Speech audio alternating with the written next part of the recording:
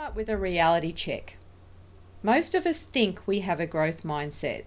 I go into a lot of organisations, and whenever I ask the groups that I work with about whether they're open to growth and learning, they all say, yes, absolutely. I hear this response, and then I often see something very different in terms of behaviour and reactions when it comes time to try out some new skills or make changes. So it's what you think and do and say in response to a situation that is the most realistic indicator of whether you have a growth mindset or a fixed one. So think about this for a moment. How do you respond to a challenge?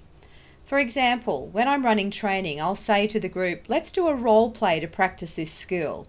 And a large percentage of people will moan, and some will even withdraw and do whatever they can not to take a role in that activity. So it's important to tune in to your automatic response the next time you're challenged. And I'm not just talking about a role play here, I'm talking about your response to any kind of challenge. How do you respond to feedback? For example, imagine I'm your boss and I say to you, there are a number of mistakes in the schedule you developed. Are you curious to find out how to fix the mistakes? Or do you get defensive and say, I just did what you told me to? How do you respond when you don't know something or don't know what to do? For example, you might be given a problem and you have no idea where to start. What do you do next? Do you get frustrated? Do you say, oh, this can't be done? Or do you blame others? Or perhaps do you get curious? Now, I know you'll say this depends on the situation, but it does pay to start noticing your habits and patterns of behaviour, because that will reveal where you currently are in relation to mindset. These questions are just thought starters for you. They're part of our reality check, because most of us think we definitely have a growth mindset, but the reality is that most of us are guilty of having a fixed mindset in certain situations. Most of us have fixed mindsets about something. If we don't know the signs of a fixed mindset, this very habit can be what is preventing us from having the success we would like in our lives, whether that's at work, with our health, or in our relationships. According to Dweck, individuals can be placed on a continuum according to their implicit views of where their ability comes from. Some believe their success is based on innate ability. These are said to have a fixed theory of intelligence or a fixed mindset. Others who believe their success is based on hard work, learning, training and perseverance are said to have a growth mindset. Individuals may not necessarily be aware of their own mindset, and this is very common, but their mindset can still be discerned based on their behaviour and their language. It is especially evident in their reaction to failure. Fixed mindset individuals dread failure because it is a negative statement on their basic abilities, while growth mindset individuals don't mind or fear failure as much because they realise their performance can be improved and that learning comes from failure. These two mindsets play an important role in all aspects of a person's life. Dweck argues that the growth mindset will allow a person to live a less stressful and more successful life.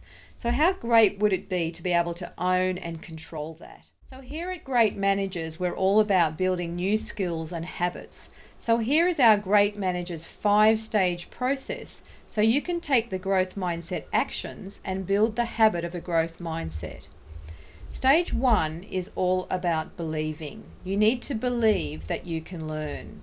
Since these are your thoughts, you can change them.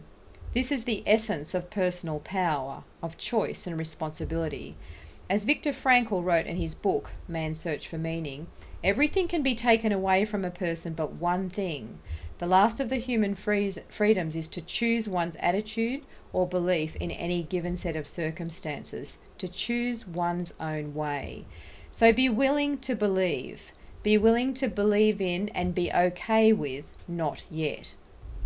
Stage 2 is to stretch. Get thirsty.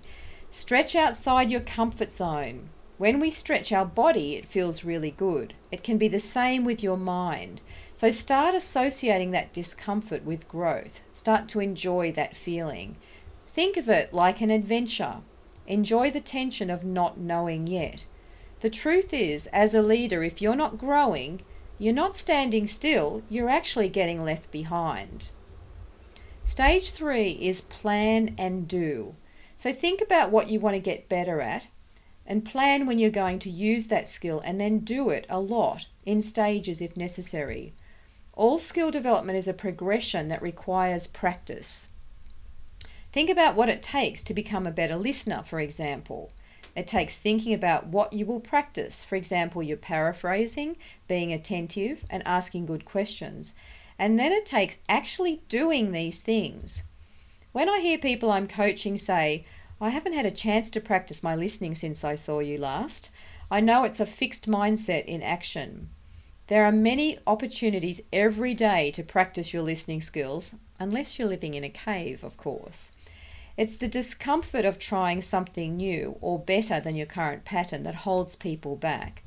So plan and do, and remember that growth or achievement comes from skill times effort.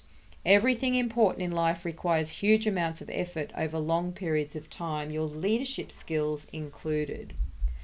Stage 4 is review. So this stage is about being prepared to make mistakes, seeing what you can learn from them and trying again. It's about encouraging and coaching yourself and asking good questions, such as what could I do differently next time? Or what would my best efforts look like? Did you know that Thomas Edison made approximately 1,000 attempts when inventing the light bulb? And when asked about it, he allegedly said, "I have not failed 1,000 times. I have successfully discovered 1,000 ways not to make a light bulb." The idea is that even if you try and fail, it doesn't mean that you didn't learn something.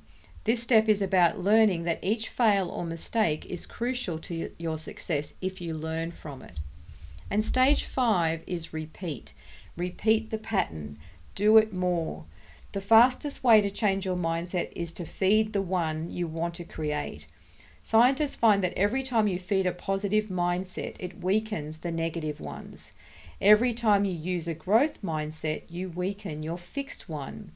Your growth mindset neural networks get stronger.